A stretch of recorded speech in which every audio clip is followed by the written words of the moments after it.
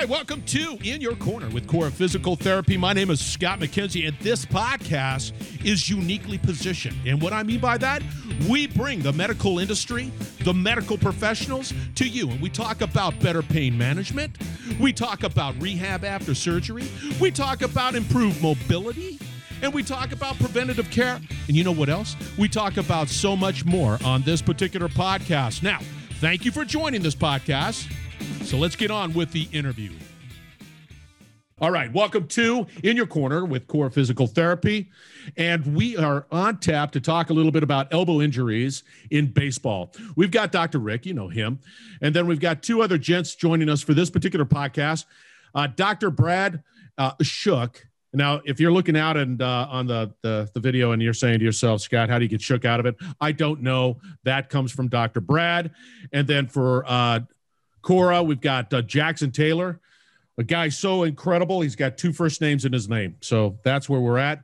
So we're going to start with you, Dr. Brad. Give us a little 411 on your background, and then we're going to hand it on over to Jackson, and boom, on to Dr. Rick. Give us background. Yes, I'm Brad Shook. The name's German. It's probably mispronounced, but we'll have to ask some Germans for that one. I am a shoulder elbow surgeon at Mayo Clinic here in Jacksonville. All right, Jackson, give us a background into you, why you're such an incredible professional, along with your beard. Incredible professional. The beard is homegrown. It is all natural. I hope so. Yeah, wasn't patched together. Unlike Brad, my name was yelled in a shower because my dad thought it would sound good over a loudspeaker at a football game. So that's as easy as mine gets right there. I am a physical therapist and performance coach down in Ponte Vedra, Florida right now, working mostly with lots of golfers. Well, there you go, man. And Dr. Rick, I'm going to hand it on over to you because everybody knows you, Dr. Rick. Run with it. So I'm Dr. Rick Lehman, and tonight we're going to talk about youth elbow injuries, which I think we will learn on this podcast have become increasingly more common and more problematic. And we'll talk about some of the reasons for that. And first of all, I want to thank everybody for their participation tonight. And starting out, Dr. Shook, let's just kind of set the table for what you consider to be a youth, what you consider to be an adolescent, and kind of explain the anatomy, the differences in anatomy, and how that pertains to elbow and elbow injuries. Yeah, if anyone wants some help figuring out the difference between a youth and an adolescent, you can come watch my oldest son's baseball team, where we have a 10-year-old who's 5'8", and we've got a couple other ones, that are mid 4 feet. So it's a really hard definition. From an orthopedic standpoint, we think of it more in people that are skeletally mature or immature, meaning their growth plate's about the elbow if they're open or if they're closed. That has a lot of implications on how we treat elbows in throwing athletes. And you can't put a single age on it. Every kiddo is different. But in general, you're probably looking at a break point of around 13 or so, plus or minus. And that's actually an excellent answer, because that's right. Some kids at 13 are grown men, and some kids at 13 are totally immature. And I think that we treat elbow injuries based exactly, that's correct, on the growth plate. So focusing in on kind of the anatomy of the elbow, growth plate, the lateral elbow, medial elbow, what do we have to worry about in this age population, number one, and in this immature population, more importantly? Certainly the things that the baseball fan and the casual baseball fan out there are going to think of is Tommy John surgery. So that's one of the most common things that you see if you watch major league pitchers and whatnot. And that's the ligament that connects the end of the humerus, which is your kind of upper arm bone, to one of your two forearm bones. And that's on the inside or the medial part of your elbow. In a skeletally immature pitcher, they have that ligament as well, but more commonly, they can actually injure the growth plate. There's a growth plate that attaches to the distal end of your upper arm. And that growth plate, will get injured oftentimes before the ligament will ever show any problems. And so when you throw, that ligament on the inside part of your elbow gets stretched. So if it stretches on one side, it closes on the other side. So in throwing athletes, you will also see compression injuries on the outside or lateral part of the elbow, especially the capitellum. So the less commonly heard of, but more common thing that we see is something called osteochondritis dissecans, or OCD lesions of the elbow, which are common in kids that throw and throw repetitively. Other things that are less common are the back part of the elbow. When you finish a throw, your arm extends maximally, and that the end of the ulna can rotate back and it hits the back of your upper arm bone, the humerus, and it bumps there. And that can also cause problems. Those are probably the three main things that I would think of: inside elbow, outside elbow, back of the elbow. So let's go with that for just a minute, because I think that was an excellent introduction to adolescent elbow injuries. And let's talk about OCD of the lateral capitellum. And let's talk about, we can talk about baseball injuries, gymnasts, whatever we want to talk about in terms of the sport, but give us your take on treatment of OCD injuries in the lateral elbow. Growth plates open, growth plates closed. So absolutely. If the growth plates are open, and that's, again, 13, they're probably closed. 12, there's a chance that they're open, generally speaking. In kiddos that have open growth plates, oftentimes we don't call this OCD. You would call it Panners, and it's oftentimes able to be treated completely non-operatively. You shut them down and the lesion can actually completely go away on MRI. Not always, but more commonly, significantly more commonly in patients with an open growth plate. Those that have a closed growth plate in these lesions on the capitellum or the outside part of the elbow, those oftentimes will also depend on where that is. An OCD lesion is actually a fracture of the bone underlying the cartilage. You can imagine having carpet on top of a concrete floor. And what the OCD lesion is the concrete underneath the carpet is crumbled. Because our bones are living, we're able to heal those. So kids that are younger are more like salamanders, where you cut a part off and they grow back. And for that reason, the younger they are, the better chance they have to heal that broken concrete underneath. The problem becomes when you have the broken concrete, you continue to load the outside part of the elbow, and now you have damage to the cartilage or that carpet that's on top. Once that happens, the cartilage can fray, fall off, become little loose pieces inside the elbow joint. Those can cause pain. They expose more nerve endings. Those cause more pain. So it will depend a little bit on how bad the crumbling or the fractures are underneath and what we do to fix them. So taking that one step further, and I think it's important for everybody to understand that these are epiphyseal lesions that go right into the joint space. It's not really the growth plate in and of itself. It's just that the growth plate's open, allowing better healing. As you said, the salamander analogy was outstanding. So taking that one step further, young athlete comes in, he's got a lesion on the lateral aspect of the elbow. You're going to treat that elbow conservatively initially. Growth plates are open, expectations are going to heal. What happens if it doesn't heal? And how do you work that patient up? And what do they complain of? Do they have locking? What are their complaints when it doesn't heal? Well, I hope they don't have locking. If they have locking, then I'm worried about a piece that's come off, and that may need a procedure. Typically for those, that's arthroscopy in my hands, little poke holes around the elbow where you can go in and you can take those pieces out. At the same time, you can address the OCD lesion. But if we're talking skeletally immature or skeletally mature with just no loose pieces, most of those time you're going to shut those patients down initially, regardless of their skeletal maturity. And those patients are typically going to present with lateral elbow pain, worse with throwing. It can also be right away when you're pitching. You're just starting, lateral elbow pain. A lot of times these kids will try to pitch through it. It's really important for parents and coaches to, ask their kids about this, watch them for clues. because a lot of these kids are competitive and don't want to come out and don't want to quit. You have to be really careful and kind of take charge. And I also see this oftentimes, and we'll probably get into it later. You have to be careful with kids playing in multiple leagues, multiple coaches, especially if they're going to be pitchers and catchers, because each coach is going to have their own idea of how much the kid's pitching, not knowing what they're doing in the other leagues.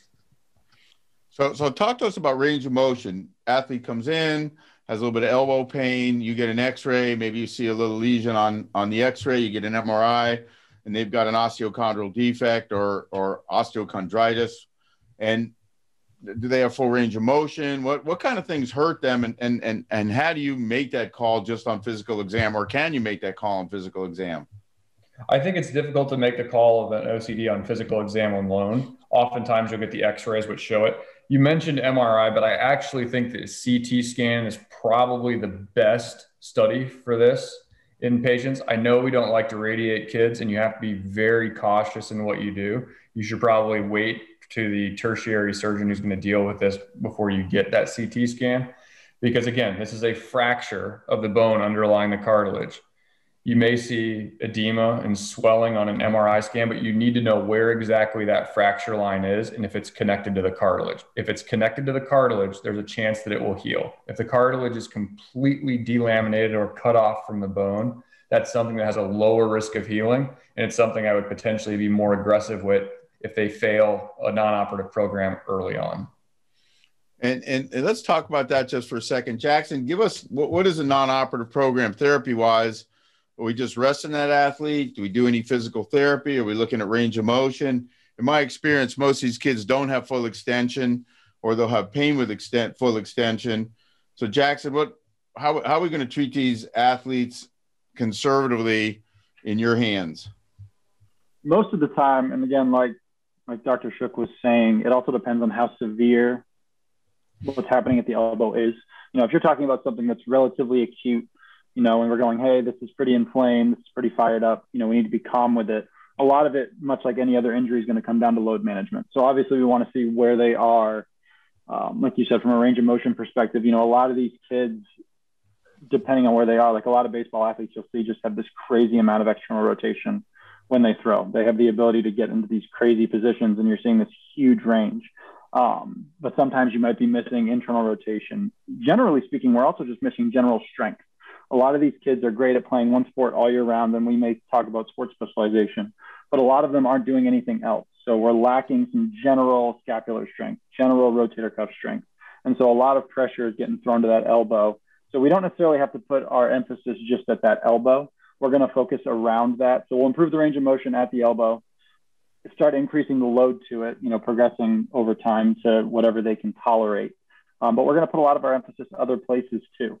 Making sure that their shoulder girdle's in good shape as best as it can be for whatever sport they're playing, taking time off from their sport, and then eventually getting back to a throwing program of some kind. And again, that's going to be, working with, in this case, Dr. Shook, going, hey, where do you think he's at right now? Do you want to start beginning some throwing program at this point? But make sure his range of motion is intact. Ensure that the strength of his shoulder as a whole, his shoulder girdle as a whole, is good. Range of motion at the wrist. Most of the time I've found that they have lots of range of motion. They just don't have a lot of stability. So whatever stability we can find, we create, and then we begin getting them throwing as time goes on, especially as their symptoms die down. If it's really acute, obviously time away from it's going to help them. But in my experience with a lot of these kids too, they want to get back. They see this as, hey, my bone will heal. When can I throw again? I want to play. And so that's a really hard thing to manage with kids psychologically, because they don't get the concept of things take time and we have to be patient. So even as though the physical side of it is just as important, the psych side of being like, hey, this is our process. The next step is we got to make sure your range of motion is here. Maybe they're lacking a little bit of that final extension. Can we get that extension? Hey, we got there. Awesome. Let's look at what your shoulder looks like. How's your strength? Hey, this is looking better. Now we can go to this step. And so it's this gradual process, getting them back to, hey, I can throw a baseball again. Sometimes it's hard when they look at it as, I don't care that my elbow can extend. I want to throw a baseball again. So that's a lot of the stuff that I have to manage on this end anyways. Yep. And it's important, the therapy is, when they're in that early shutdown and they want to get back, it's important for the therapists out there, listen, you also need to check their hips. So in patients with elbow injuries and throwers, oftentimes they have decreased range of motion in their hips, and that's a risk factor for elbow injuries and throwers. So don't forget the hips, even though it's not immediately connected to the elbow. Well, I totally agree. And I think that kinetic chain gets overlooked a lot by doctors, physical therapists, especially non-sports doctors. And I couldn't agree more. I think that's very important. So a couple questions. Number one, do you let the athlete hit before you let them throw?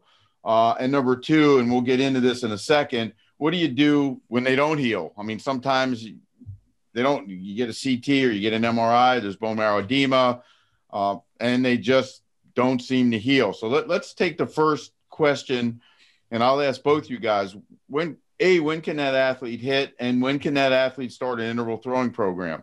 Dr. Shook? So the interval throwing program, if you're aggressive, you're probably shutting down for at least 4 weeks. The general recommendation is probably closer to 6 weeks. If it's my kid, I'm probably telling him 6 because I'm, thinking about his elbow later in life. But as far as return to hitting, I'd probably let him go back to swinging earlier, but they wouldn't be hitting regular balls. They'd be hitting softer balls, lower impact. I don't want them hitting heavy balls, things like that are going to still load the radiocapitellar joint, and that's going to be repetitive trauma. These kids that can't throw, they'll say, fine, I'll hit an hour and a half of BP every day instead. And then you're still going to end up in the same spot. So you really have to shut them down for the most part.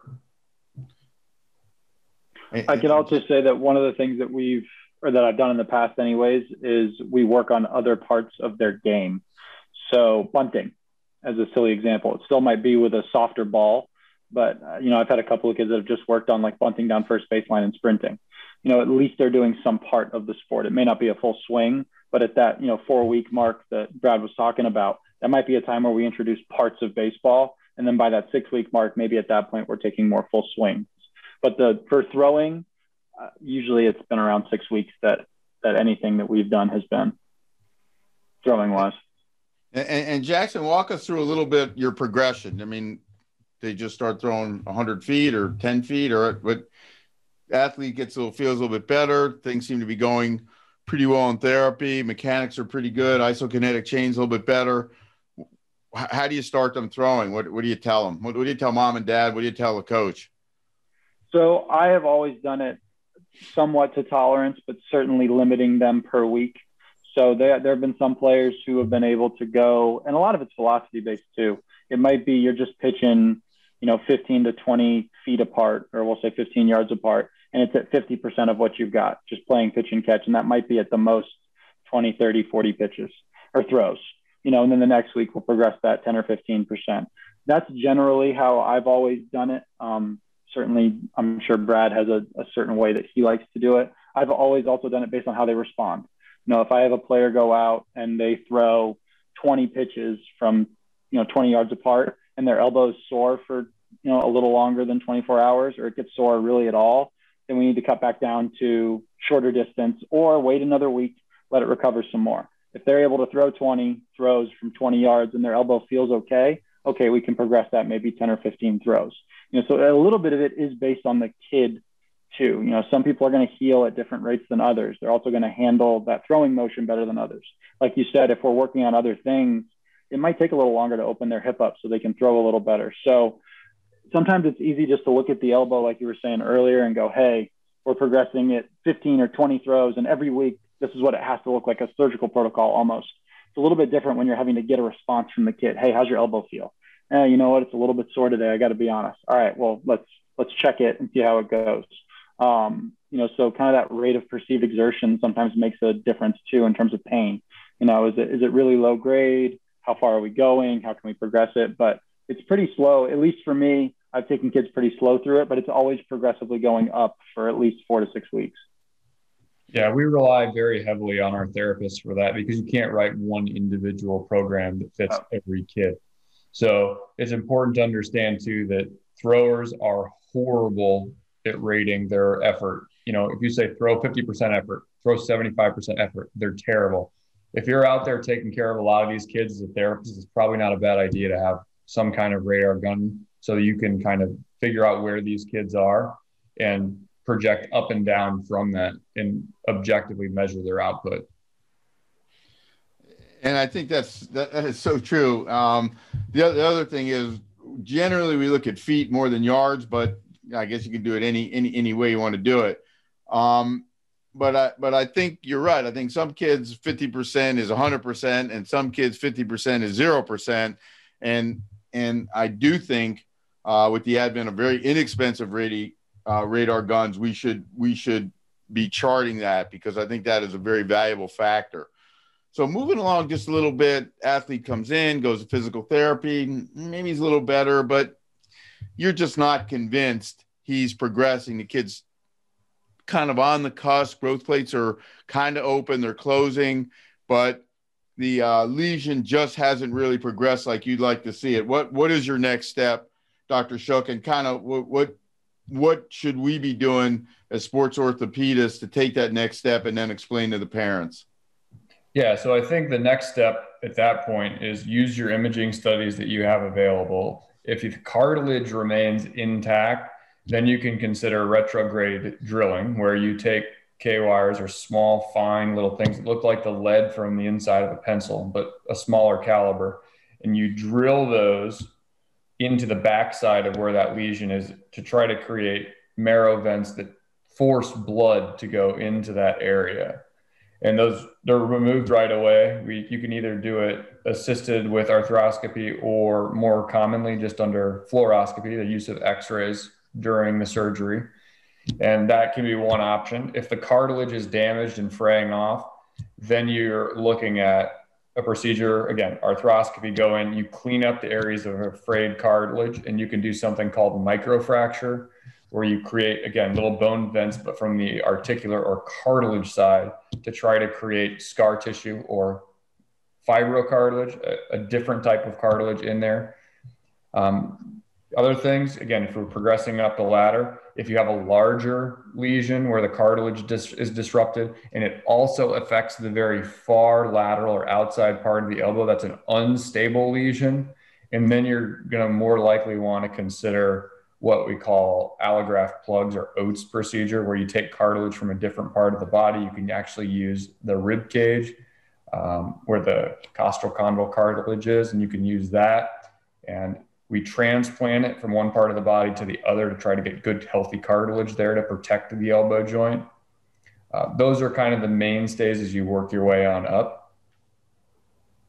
And Jackson, let's talk about rehabbing, whether it's cartilage reconstruction, a MACI, whatever kind of procedure we're going to do to regenerate articular cartilage. Talk about rehab of, let's say, a microfracture versus rehab of some type of cartilage restoration procedure. Well, we're certainly, and Brad, you can chime in on this as you want, but we've always taken longer with the cartilage procedure. With a fracture, obviously it has to heal, or the micro trauma that was done has to heal, but range of motion is typically that first thing that has to get back as soon as we can get it in both cases.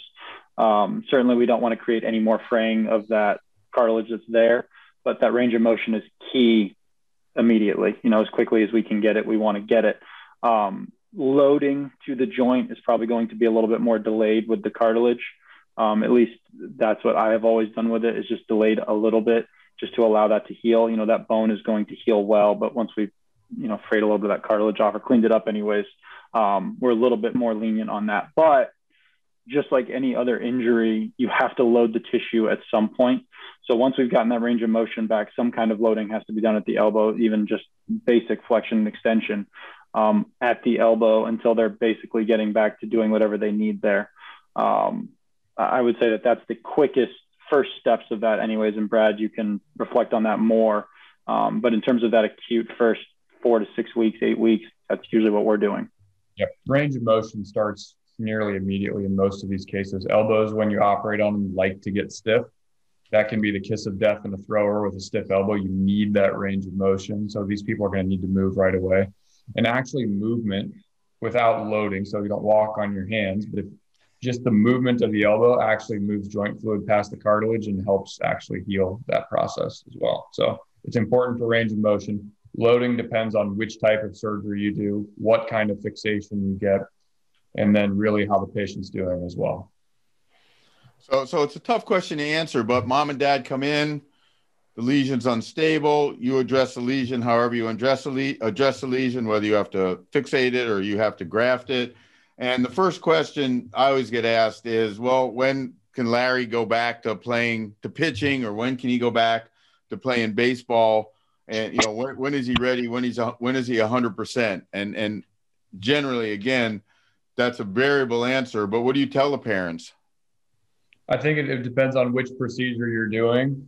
You could be anywhere from starting another shutdown kind of period for 6 weeks and then see how you're doing. If you did something like retrograde drilling, if you do a procedure where they have a big osteochondral fragment, meaning the cartilage and the bone is fractured off and you need to fix that, that's a fairly unstable lesion. I'm not letting a kid go back to throw until I get some type of imaging evidence that fracture has healed. And I would tell them, you better be prepped for at least 6 months at a minimum for that.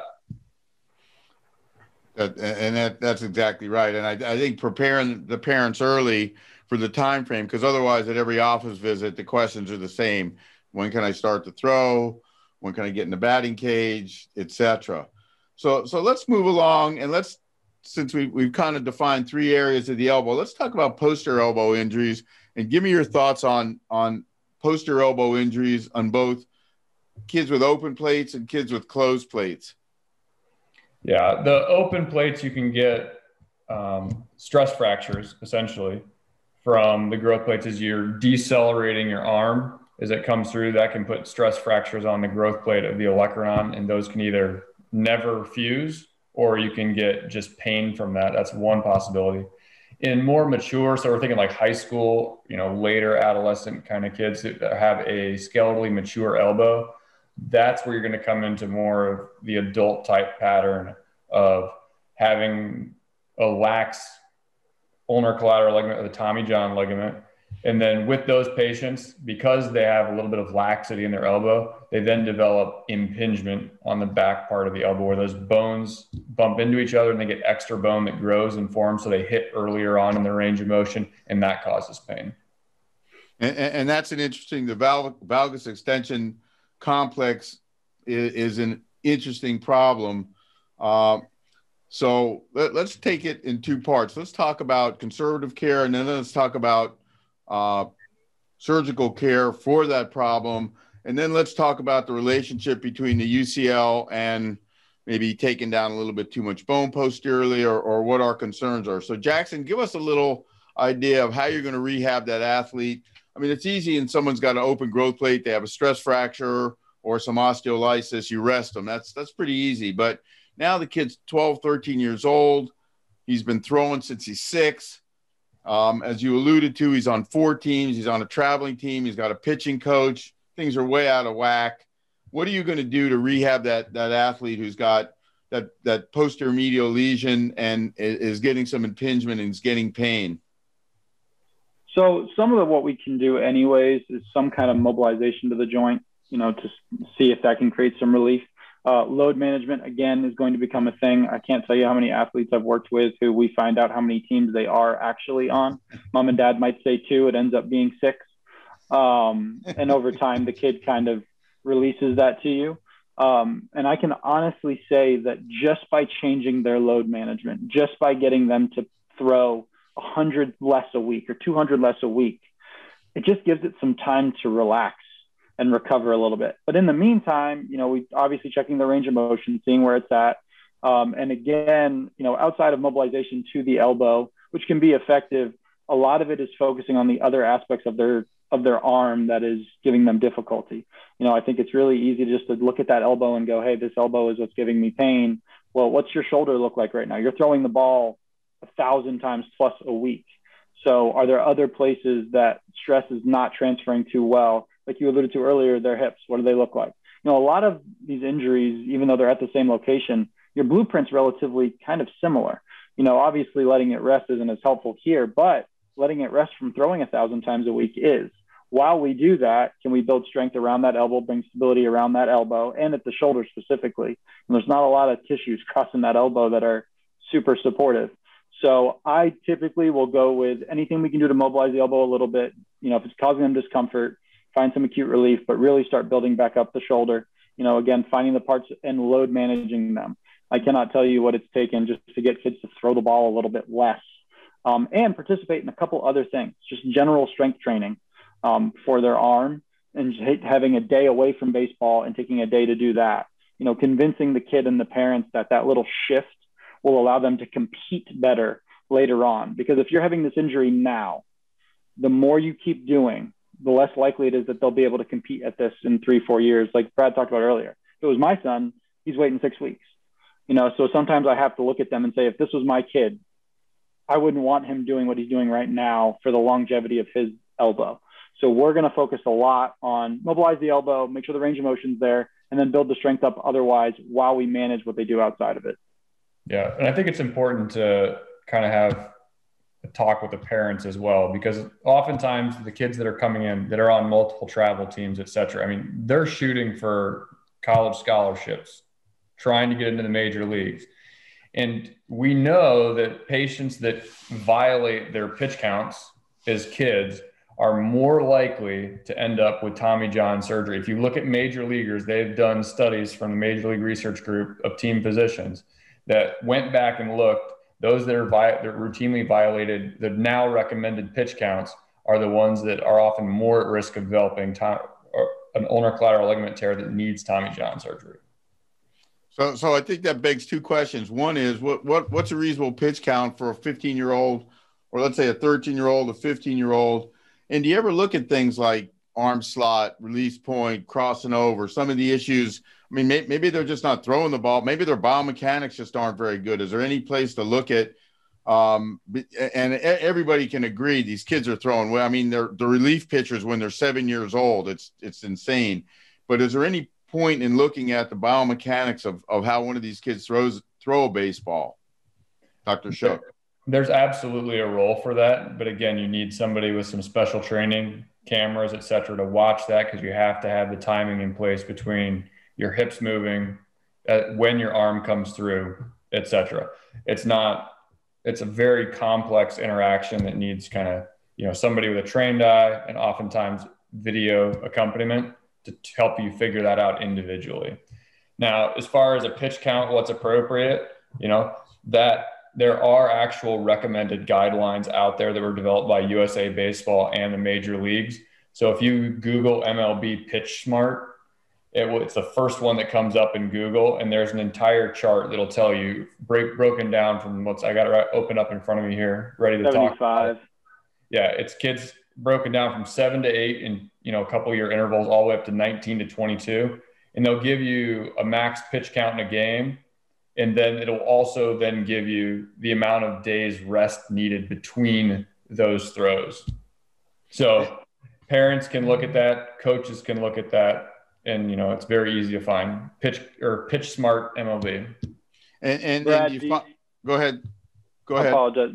Brad, do you find too, so I've seen this a little bit more with kids who are a little more developed. You mentioned the kid on your son's team who's 5'8" already, right? And some of these kids who develop a little faster, they also throw much harder. Have you found that velocity is also playing a very large role in this? So obviously the biomechanics are going to play a huge role. And pitch count's going to play a big role. But when you've got a kid who can throw 70, or he's got this huge velocity, and then obviously you're adding that pitch count, I've just found that those tend to be my harder, more difficult cases. Some kids athletically just aren't able to produce a lot of velocity. So even though their pitch counts might be similar, that kid who's throwing heat is the one who I'm a little more concerned about. So I've seen much more of those than I've seen of the earlier, where it's the smaller kid who's still developing. Yeah, your intuition's 100% right. So that's actually been looked at scientifically. Increased velocity leads to increased stress on the inside part of the elbow, more likely to have, ligamentous injuries to the ulnar collateral ligament. So, I mean, you're right on there. Higher velocity, higher risk of injury. And the pitch counts obviously aren't set up for that. And that's something that, you kind of have to take into consideration. I'm not sure that we're at the point from a scientific perspective where we can say, if you pitch this much, you're decreasing your pitch count 5 pitches. We're not at that point yet, but. So do you have that conversation with the parents that your son's on 3 teams, he's taking pitching lessons, he's on 2 travel teams, and by the way, he's throwing twice as much as any Major League Baseball player. And coaches are going to do that. They, you're talking about the 5'8" guy who throws 70. Well, if you're the coach and you want to win, you're not going to the kid who's 4'3" who's throwing 40. You're going to the kid who's 5'8" throwing 72 and saying, step up. So is that a conversation you have with parents? I think it's the conversation you're obligated to have with parents. Our goals may not align for a period of time, but I think you have to take the time and kind of paint the future for them if either route is taken. You could potentially put your kiddo at risk of having a bad elbow for the rest of his life, where I'm going to now have to recommend that he have to stop going after certain types of careers, in his life, or certain type of recreational activities, as opposed to if we take the correct path now, he still has a chance to do X, Y, or Z, but he also has a decreased risk of this.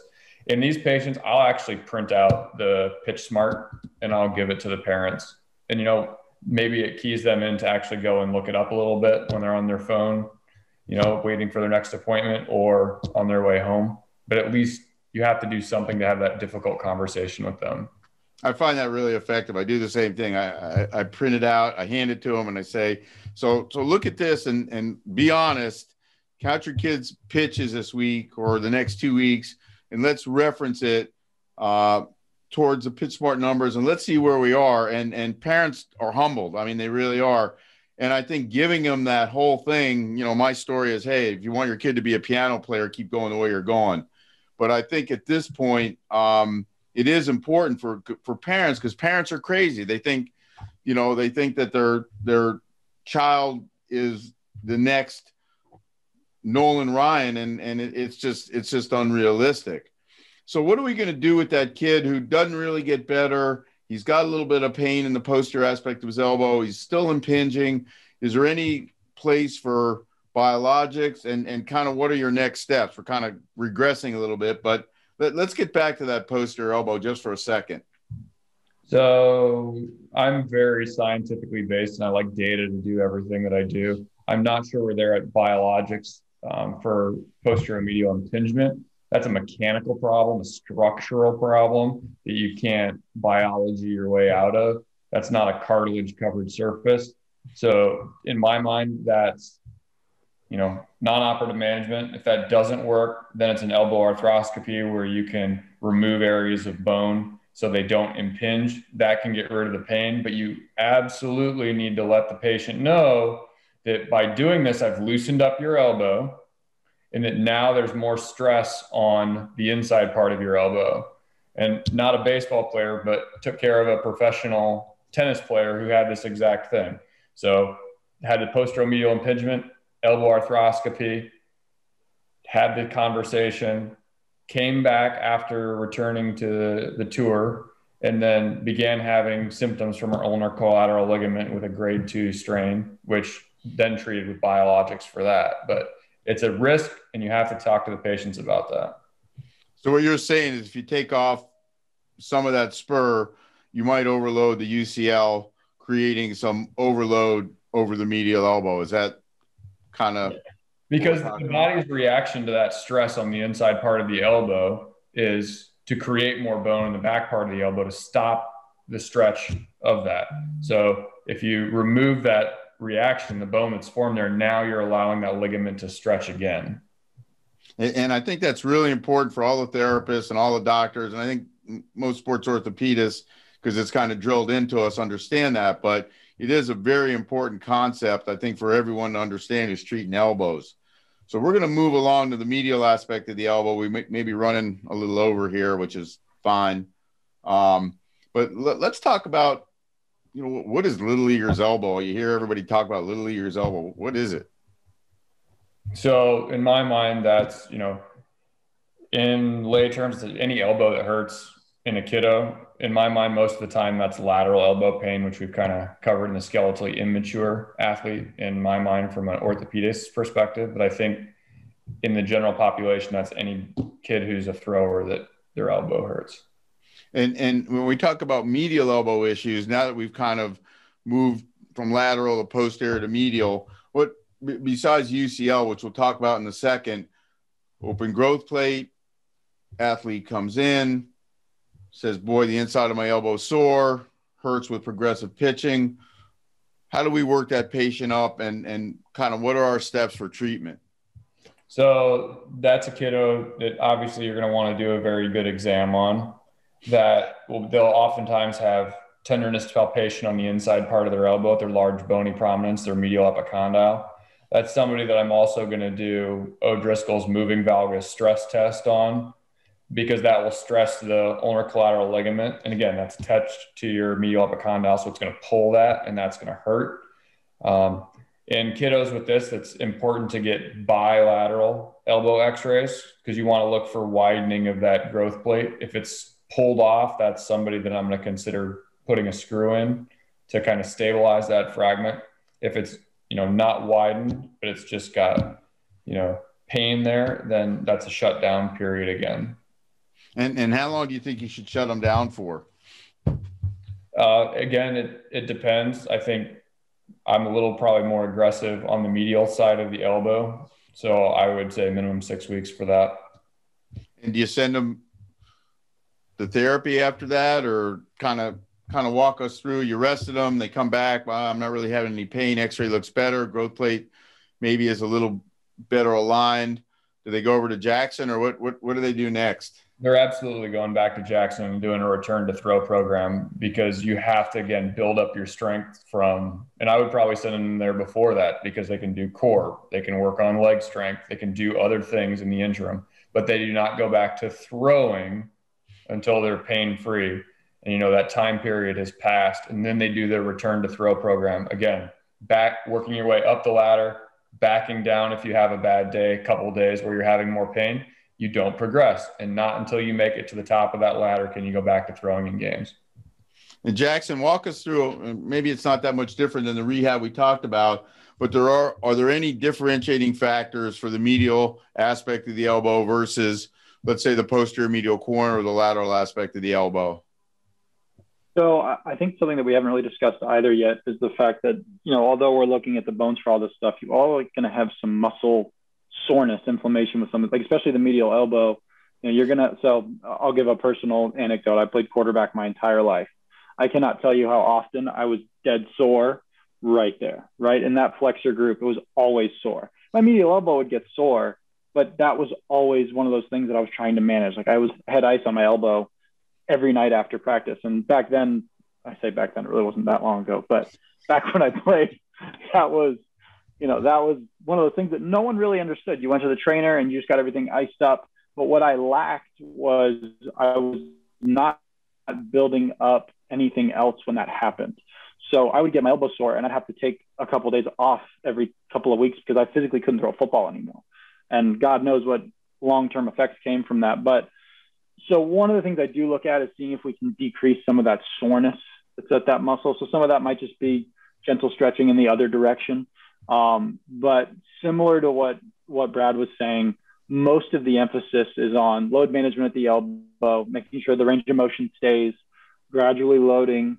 But this is actually a great opportunity to teach athletes how to move, or, how do you hinge? Do you know how to squat? What is your, even if you're not pressing anything, what's overhead look like? I've found that most kids don't have that general idea of resistance training. And one thing that we have noticed too is that especially when you stop a kid from doing stuff, if they really don't do anything, and in today's culture, our rates of kids not getting enough activity is high. If 6 weeks of you doing nothing, when you go back out to pitch, your elbow might be healed, but I can't tell you how many times I've had a kid come in with another injury just from doing nothing. They go right back to throwing hard. Hey, my shoulder hurts. Hey, this hurts. So I put a lot of emphasis, like he was saying, core work, teaching them how to move, teaching the rest of their body how to move around the elbow. It also gets a lot of buy-in from them. It kind of gets that kid know, hey, you know what? I'm doing all these other things that are going to help my swing, help my throw. This kind of circles back to mom and dad again, but another thing that kids often miss is the other position they play when they're not pitching. Like if you're the catcher, you're still throwing every single time there's a pitch. So you've just switched positions. You might be throwing a little less hard, but you're still throwing every single time.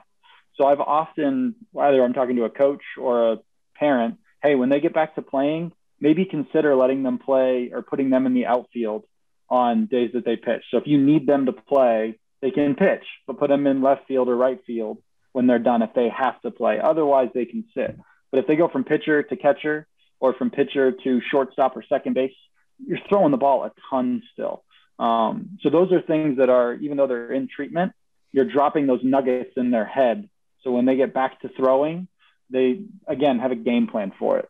Tangent there for you, Rich.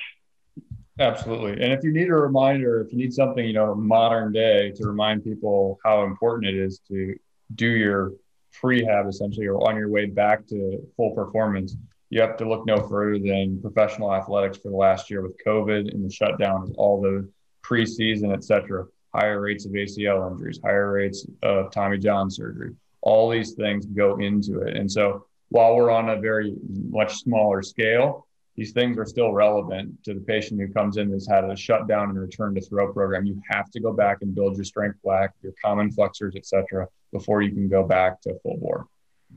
No, I think that's right. And to taking it one step further, which you guys both were spot on, I think, is general strength and looking at the biomechanics. Ben Killer talking about this biomechanical chain. And I think we forget that sometimes. And you got to look at the scapula, you got to look at the hips, you have to look at rotation. And what is a better time when everybody's sitting around playing Fortnite 14 hours a day instead of working out? So I really think that this is a golden opportunity to get these kids biomechanically stable. So let's talk about one last thing before I get killed for being too long on this podcast. And that is the UCL. So I'm sure you're seeing it. We're seeing it. Sports guys across the country are seeing it. We're seeing younger and younger kids come in with strain, grade 2 sprains, partial thickness tears, full thickness tears of the ulnar collateral ligament. And walk us through that a little bit, kind of your thoughts, your exam, talk about the dynamic valgus stress test, O'Driscoll's stress test, and then talk about your treatment plan for these kids. And I'm talking about kids 13, 14, 15. Yeah, and oftentimes they're coming in hoping they can get it, thinking they're going to get it out of the way, and then come back later, and then they can go through the rest of their life without needing anything else done, which is not true. But it starts off with me. Obviously, you're going to start with an MRI, and if you have, grade 1 strain that's shut down, grade 2, there's some debate on what you want to do with that. If there's a complete avulsion off of either, and you're going to obviously do something about it, complete tear through the mid-substance, you're getting surgery, et cetera. I think grade 2 is probably what's changing the most because there is potentially a role for biologics where you may make some progress with that. Grade 1s probably don't need it. If you have somebody that's really pressing, it's reasonable to try. But again, it's going to be shut down for those. And then surgery for the higher grades or those that fail. And I think it's reasonable to make a decision, within 2 to 3 months of a shutdown for these people, depending on where they are in their season, of deciding, okay, go or no go for surgery at that time point. So you don't make them go an entire 6 months, 3 months shutdown, 3 months return, then decide. You can make that decision a little bit earlier. That way they can get their way through the rehab, et cetera. And what's your go-to procedure? Somebody comes in, let's talk about a partial tear. They're still symptomatic. Maybe you tried a biologic, they're still having a problem. What's your go-to procedure for that athlete? So they're getting a reconstruction. I have not done any primary repairs in my practice. They're getting full reconstructions. And what are you using, Palmaris, or what are you using for the reconstructions? Palmaris is my preference, absolutely. And no bridging, no internal brace. I have not done the internal brace. I think that you can potentially over tighten them. There's data that says that's not true, but I don't think there's enough to tell you one way or the other. You can certainly do that if you want to. I'm not sure it's 100% necessary. And tell us your fixation method. You're taking kids 15. You take the Palmaris. How do we fix it?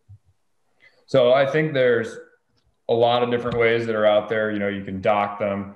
There's interesting techniques with endo buttons where you can fix them through the ulna and humerus as well. That's probably a little bit stronger biomechanically than tying over bone bridges. But I think it's really dealer's choice in that regard. I think the most important thing to do is to get them back into an anatomic position. I think that makes the most difference. And let's talk real quick about the rehab. How long do you immobilize them for? Like you said, elbows tend to get stiff a little bit. Give us your post-op, and then give us a time frame in terms of when they can start their interval throwing program, and then when you expect them back throwing. So I think that, that when you can get back throwing there, you could probably potentially, I may have lost you. Hopefully not. Didn't lose me. Okay, you're off my screen. I'll just keep talking. Usually you tell people a year. I think you can compress that reliably within 9 months to get them all the way through. There is some thoughts you can push some people to do it within 6 months, but I think that's pretty aggressive, and you have to have a patient that probably isn't a pitcher. You're looking at more of a fielder, et cetera, or a more of a position player, not a catcher, not a pitcher. And again, that's got to be somebody who you can really watch closely. That's more of your professional athlete who their job every day is to go in and do rehab. That's probably not going to be the one that we see generally in our practice that we follow up intermittently in clinic. And so they come back. Let's say they come back in 12 months, whenever, 9 to 12 months. What's the re-injury rate? What do you tell them in terms of what are your chances of re-injuring your UCL after reconstruction? And what do you tell the parent you touched on who says, look, why don't we just go ahead and just do a Tommy John because my kid can throw harder after he gets a Tommy John? Yeah, so I don't think that's probably the most accurate data out there. I tend to look it up. I honestly don't have all the return to play memorized. A lot of the data is from the major leagues, and that's not what we're dealing with in the community on a regular basis. Obviously, you have a higher risk of not returning to the same level or above if you're a pitcher. Catchers are closely behind that. Fielding, obviously, higher rate of return beyond that. I generally will quote people, I'll go look up the major league data and tell them and say, in the best case with professionals, that this is their only job. This is their failure rate. I would expect your failure rate to be higher than this, is generally what I do. I don't remember having memorized off the top of my head. That's perfect. So wrapping up here, what did we miss? Dr. Shook, and then we'll ask Jackson, what should we have talked about that we didn't talk about? I think it would have been helpful to have a psychologist in here to help us figure out how to tell the parents and convince them that what we're saying will help their kids.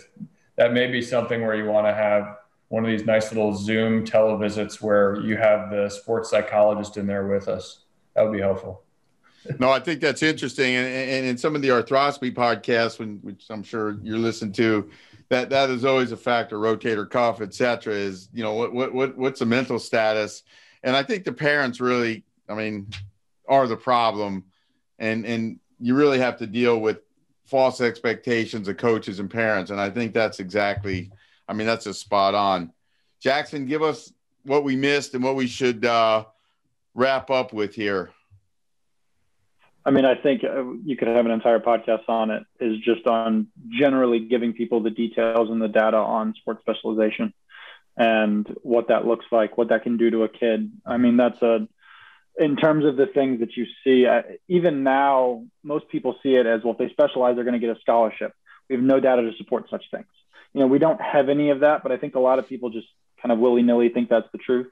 And I think a lot of kids, even the kids that I work with, don't really ever say they want to specialize. They like to do other things, but it's not really preached that way, whether it's mom or dad or the AAU coach who wants them to play all year round. But the benefits of kids doing multiple things, going from jiu-jitsu to baseball to their 7-on-7 football league to just climbing trees. We have such an issue today with kids only doing one thing, and outside of that, they're completely sedentary.